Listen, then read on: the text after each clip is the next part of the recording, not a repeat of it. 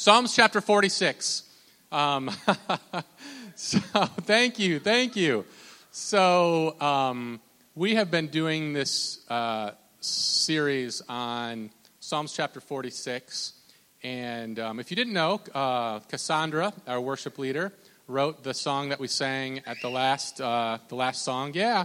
And so, it was on her heart to write a song about a year ago or so, and she's been working on it, and God ministered through her. And so we've been singing the song, and we've also been going through Psalms chapter 46. And so last week we talked through the first 3 verses. And, maybe you're here this morning, and you're maybe not so sold on the Psalms. You're like, you know what, Pastor Evan, the Psalms are from the Old Testament. The Old Testament is so old, and I want something new. I need some new wine. I need some new wineskins, and this is old garbage. And I want to encourage you this morning that the Psalms are actually quoted more than any other book in the New Testament. And Jesus himself referenced the Psalms over 50 times in the Bible. And so Psalms are very important to Scripture. There's different types of Psalms. There are songs, there are laments, there is poetry, there's praise, and there's thanksgiving. And one of the beautiful things about the Psalms is I feel like, you can go to the Psalms, and has anyone ever gone to pray and you're not entirely sure what to pray for? You're like, okay, I know I'm supposed to pray about something. I mean, maybe you guys know. Maybe you guys are just full of, prayers and, petitions and whatnot. But the beautiful thing about the Psalms is if you're ever stuck and you're kind of like, man, I want to draw closer to the Lord. I'm not entirely sure what to pray. You can go to the Psalms and start reading them and praying them over your life. And it's like the Lord will give you wisdom and discernment. And it's crazy how the Psalms can not only be just something that's good to read, but they can also be a prayer for your life as well. And so it's really cool. If you've never checked out the Psalms, I encourage you to. And so, again, specifically over the next month, we're going to be talking through the 46th Psalm. Last week, we talked through the first 3 verses, and we kind of talked about how this psalm, we are pretty confident, was written during a time of crisis. Has anyone ever been in a time of crisis in your life before? Raise your hand. Praise the Lord. Bennett, you've never been in a time of crisis, huh? Okay, so a time of crisis, and so it was written during a time of crisis, and in the first verse it talks about God being our refuge, our ever-present help in time of trouble, and then it goes into talking about the mountains falling and the oceans foaming and all those crazy, dramatic, big things that are happening, and then it goes into verse 4. And so we're going to start in verse 4 this morning where it says, there is a river. Can you look to your neighbor and say, there's a river? Look to your other neighbor and say, oh, there's a river. Do you remember that song by the Gaithers? Never mind. Okay. There's a river whose streams make glad the city of God. Man, that's a great promise, isn't it? There is a river whose streams make glad the city of God, the holy habitation of the Most High. And God is in the midst of her. She shall not be moved. Amen? God will help her when morning dawns. The nations rage, the kingdoms totter. He utters his voice, the earth melts. The Lord of hosts is with us. Can I get an amen? The Lord of hosts is with us. The God of Jacob is our fortress. Selah. I'm going to read that one more time. There is a river whose streams make glad the city of God, the holy habitation of the Most High. And God is in the midst of her, and she shall not be moved. God will help her when morning dawns. The nations rage, the kingdoms totter. He utters his voice, and the earth melts. The Lord of hosts is with us. The God of Jacob is our fortress. Selah. Lord, minister to us this morning. I just pray that you'll be magnified and glorified this morning. I pray that you will be the center of our attention this morning, Father. I pray for those who are maybe in a season of fear or maybe in a season of attack. Maybe the enemy is at the gate. The enemy's at the door. The enemy has surrounded them. The enemy has cut off their supply. The enemy is sieging the city of their heart this morning. Father, I just pray right now that you will speak to them and that this word will be encouraging for them this morning, Father, because we know that you are the Lord of hosts, and we know that you are the Lord of Jacob, our fortress, Father. And I pray that you will be magnified through the proclamation of your word, Father. I pray that the words that come out of my mouth will not be mine, but will be yours, and that you will use them to edify and correct and to encourage. And Father, I just pray that your Spirit will move this morning in a very powerful way. Amen. So I'm going to set a little bit of a stage for you this morning. Okay, so we know that the psalm was written in times of trouble. We talked about that last week. I don't know if you know this, but in ancient times, often people they'd have a city and they would build walls around the city for protection.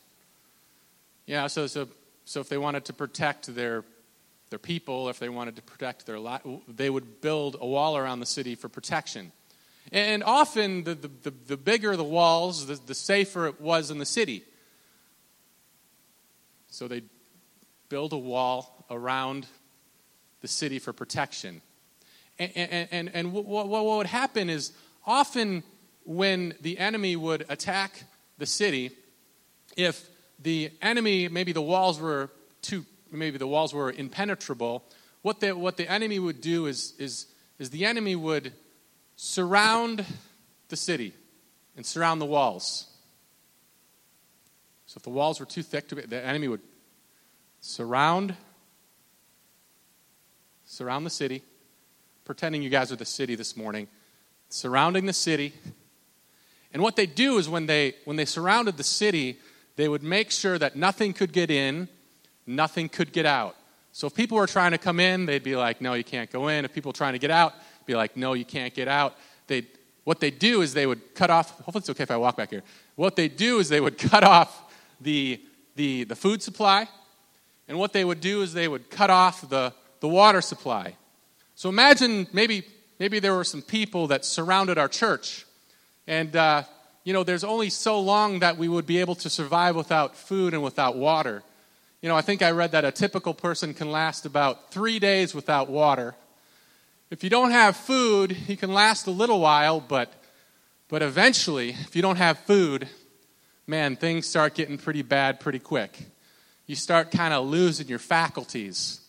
You read about places that were sieged, and if they ran out of food and water, eventually, in fact, in 2 Kings chapter 6, it said that they would actually sell a donkey head if a city was besieged. They'd sell people would eat donkey heads, and a lot of times this mother actually asked for her son because she wanted to eat her son. You start not thinking properly when resources are cut off. And so when a city was sieged, a lot of times what they would do if they couldn't get through the walls is, again, they'd cut off the water supply, they'd cut off the food supply. Eventually people wouldn't start thinking properly. Eventually people would start losing their minds. And so if you can picture with me a beautiful city, close your eyes for a minute, just picture with me a beautiful city with fortified walls. Maybe the city is sitting up on a mountain, just a beautiful city with fortified walls. And although things seem okay on the inside, on the outside, the city is being attacked. There's war on the outside. There's death on the outside. There's chaos on the outside. And it's interesting because, again, some people think that this passage of Scripture here was actually written when Jerusalem was under siege. And they think that perhaps what was happening here is the psalmists were talking about a time, again, that they were in trouble and that they were hurting and that maybe there wasn't food and there wasn't water and things looked pretty bad and things looked pretty bleak. And maybe you are in that spot right now in your life. Maybe you are at a spot right now where there is war in your life, or maybe you're at a spot right now where there is chaos, or maybe you're at a spot right now where there is destruction, or maybe the enemy is in your life right now and he's been killing and stealing and destroying, and the enemy is at the gate. Do you guys know what I'm talking about this morning? Am I talking to no one this morning? Like have you ever been in a season in your life where the enemy has been at the gates of your heart just trying to break everything down? You know what I'm talking about? Like you feel like you're safe, like you kind of feel like you have a pretty good support group of people around you. You feel like you have a pretty good wall around you, but the enemy is coming at you again and again and again. You kind of feel like you're like your supplies are cut off, and here the psalmist is talking. And it's interesting because when you look at the Psalms, the first part of this psalm is a little chaotic. Again, it's talking about the mountains falling. It's talking about the oceans foaming. It's talking about the storms. It's like the first part of the Psalms is very chaotic. Psalms chapter 46. But there's a change in tone in the next verse where he says, listen, in life, when things are chaotic, when the enemy's at the door, when you're being sieged, when you feel like your resources are running out, he says to his listeners, there is a river. There is. Now, he doesn't say that there was. He doesn't say there once was. He doesn't say there will be. But he says there is a river. And he goes on to say that there's a river, and I believe the Lord is speaking to us this morning. He said, there's a river whose streams... Now listen, realize that streams isn't a singular, but it's a plural. It's not like there's a little singular stream. You know, like when it's like in the heat of the summer and, you know, you see a little trickle coming through. But he's like, there is a river whose streams. Now, I don't want you to think of just a little tiny trickle or a little tiny stream, but I want you this morning to think of a gushing, flowing stream. Like there's a river. Look at your neighbor and say, there's a stream. And there's a river. There's a river and there's a stream, and it's gushing, it's flowing. Imagine like in the springtime when the snow is melting and the water. We used to have a stream that ran by our house, and it was like kind of a little stream. But in the springtime when the snow melted and the rain was falling, like that little would turn into like this little stream would turn into like a big, huge river here. So he's what he's doing. Okay, so you're listening to me. You're like, what in the world is Pastor Evan talking about? He's talking about a river. He's talking about streams. Like I just don't quite There's a river made of streams, and these streams come from God Himself. And He is in the midst of her. It's kind of weird because it's almost backwards. Because you think about a stream flowing from God, a gushing river, streams flowing from God, and as the stream goes out, it goes into different places. But it's almost backwards. Like I remember when I was younger. I'm from Minnesota, just in case you guys didn't know. And in Minnesota, up in northern Minnesota, it's called Itasca State Park. And in Itasca State Park, you can go up there, and it is actually the birthplace of the mighty Mississippi, the birthplace of the mighty Mississippi. And you can actually, at the birthplace of the Mississippi, up in Itasca State Park, walk across the Mississippi without getting your ankles wet. Isn't that crazy? But it's interesting because the Mississippi starts so small. It's like a little tiny stream. And as it goes down, I think it goes over 2,400 miles. As it goes down and it kind of travels down. Actually, even by the time it gets down to southern Minnesota, the Mississippi is a raging river. And as it keeps on going down, it gets bigger, and it goes down, and it kind of goes down through Iowa and Illinois and Missouri and Arkansas and Tennessee, goes through New Orleans, and it empties out into the Gulf of Mexico. Like, the little stream becomes a big stream. But what he's saying here in the text is it's almost like just the opposite. Like, God, from the midst of God, flows this river. in your times of trouble and your times of difficulty. And it's flowing, and it's flowing out of him, and it's flowing into the city of God. Now, it's not going into the sidewalks. It's not going into the buildings. It's not going into the gates. But it's going into the city of God, which means that this river is coming out of God, and it's going into each and every one of you. This river, this stream. It's coming out of him, and it's going into you. There's this constant river that's flowing out of God into the hearts of God's people. And he's not literally speaking about a river that's coming out, but he's really talking about a river that's flowing into our hearts that, if you look at the text, that says that brings gladness. Gladness. Brings gladness. And it's not making the trees glad. It's not making the animals glad. It's not making the gate glad. It's not making the road glad. But this stream that's coming out of God, he's in the midst of her, this river. It's coming and it's flowing into our hearts, and it's bringing us gladness. And the idea of gladness here is, think about a sense of well-being, like things being okay. Think about how you feel when someone has a kind word for you. They bring life into you. Think about how it feels when someone says that they love you. Think about how you feel when you've won the prize and you've won, like, although the mountains are falling, although the ocean is foaming, although I'm being sieged by the enemy is at the gate, although there's destruction around me, God is promising us through the power of his word that he can give us gladness in time of trouble. That's pretty powerful, isn't it?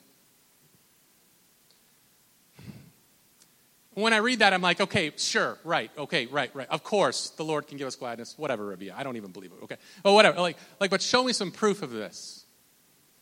Like, can God really bring gladness in sadness? Can God really bring hope in despair? Can God really bring life when there's I don't know. The Apostle Paul, when he was locked in prison, and he was chained, he had been beaten and flogged, and for proclaiming the gospel of Christ. He said in Philippians chapter 4, he said, "Rejoice in the Lord always." I'll say it again, rejoice. Let your reasonableness or gentleness be evident to all. The Lord is at hand. Do not be anxious about anything, but in everything with prayer and supplication, with thanksgiving, let your requests be known to God, and the peace of God, which surpasses all understanding, will guard your hearts and your minds in Christ Jesus. Jesus himself, the night before he was betrayed, the night before his crucifixion, the night he was betrayed, the night before his crucifixion, he said, "These things I have spoken to you, that my joy may be in you, and that your joy may be full." I guess I want to encourage you this morning that there is gladness that is found in the Lord. I want to encourage you this morning that there is a supernatural supply of gladness that's found in the Lord. You know, it's interesting because when you go and you visit someone who is, maybe they have just a short time to live, it's interesting to see their demeanor. When someone has no hope in Jesus and you talk to the family and there's great sadness, but when you meet someone and they have hope and there's some type of supernatural gladness where it's like even in the midst of trouble, even with death facing them right at the door, they are able to experience gladness in the face of persecution. And I would say that one of the signs of a true Christian is gladness and joy in the face of trouble. And I want to encourage you this morning that I believe that there is an underground river that's flowing into the hearts of every believer, that has a supernatural flow of joy that's coming from God to us. And when you're going through difficult times, it is not the absence of problems, but it's the presence of God that brings joy. And his presence changes everything. His presence brings gladness. His presence brings joy. His presence calms the soul. Although the nations may rage and the kingdoms totter, he utters his voice and the earth melts. His presence changes everything. I love what he says at the very end. He said, the Lord of hosts is with us. The Lord of hosts is with us. There's a story in 2 Kings chapter 6 where the prophet Elijah was in the city of Dothan. And there was this king named Aram who was trying to attack the people of God. And every time that he went to attack the people of God, it said that Israel kind of knew what was happening ahead of time. And so the king was upset. And so he goes and he talks to his men. And he's like, who's tipping off the king about where I'm going? I don't understand. Like every time I go someplace, it's like they already know that I'm there. The Israelites already know that I'm there. I want to go and pillage and do some bad stuff. And every time I go there to steal their Twinkies and whatever, they already know that I'm there. And I feel like they're always a step ahead of me. And I'm just really upset because I think one of my men is probably tipping them off. So he goes and he talks to his men. He's like, I don't really understand what's going on, but I think one of you is ousting me.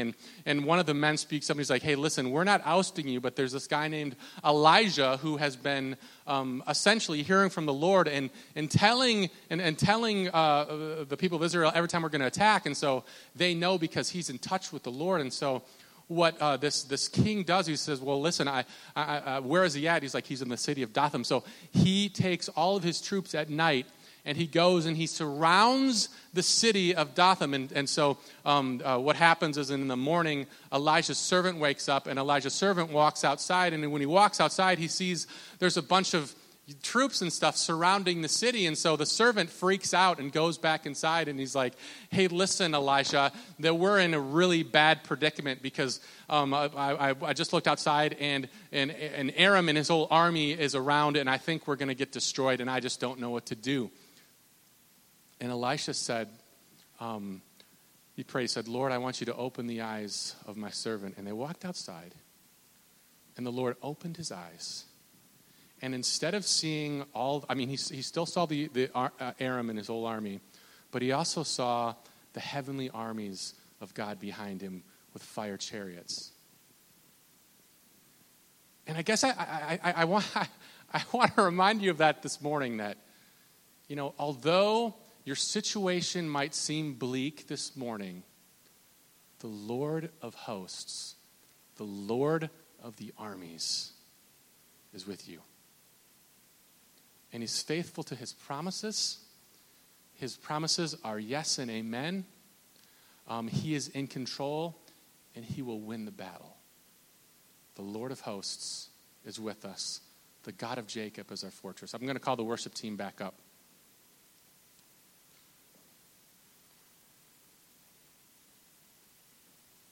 So again, this was written during a time of crisis. It was written during a time of trial. It was written during a time of, maybe even a time where the city was being sieged. And the enemy was at the gate. And the enemy was getting ready to pounce upon them. Maybe the enemy was already beating on the walls, trying to get in. Maybe the enemy had already been trying to cut off the water supply and cut off the food. And here the psalmist is saying, there is a river whose streams make glad the city of God, the holy habitation of Most High. And God is in her midst, and she shall not be moved. God will help her when morning dawns. And though the nations rage, the kingdoms totter, he utters his voice, the earth melts. The Lord of hosts is with us. The God of Jacob is our fortress. Lord, this morning I just pray for everyone who's here, everyone who's listening online, Father. I pray that you will strengthen them this morning. God, maybe they've been going through a trial. Maybe they've been going through a hardship. Maybe they've been going through a difficult time. Maybe the enemy's been at the gates. Maybe the enemy's been trying to pillage. Maybe the enemy has been whispering in their ear and speaking to them and just coming at them from every direction, Father. And I pray right now that you'll open their eyes and that they'll be able to see that the Lord of hosts, the Lord of the armies is with them this morning, Father. I pray that you will remind them that there is a river whose streams make glad the city of God. There's a river. That's a promise that we have in Scripture. It wasn't something that was, there was a river, there will be a river in 20, but there is a river whose streams make glad the city of God. It's a supernatural river. It's a Holy Spirit kind of river. Where even in trials and even in difficulties, you can bring us gladness and comfort and peace in our times of need, Father. Maybe there are some people here this morning who have been trying to survive without your presence. Maybe there are some people here this morning who have been cut off from your supply. And Father, I pray right now through the power of your word and the moving of your Spirit, Father, that you'll pull them back in, Father. I pray that they will rely on you and come to you and just give their heart over to you, Father, because you can be their gladness and their support in time of trouble. God, as we sing this song one last time, may you receive the glory and the praise. God, may you be magnified. May you be lifted up, Father.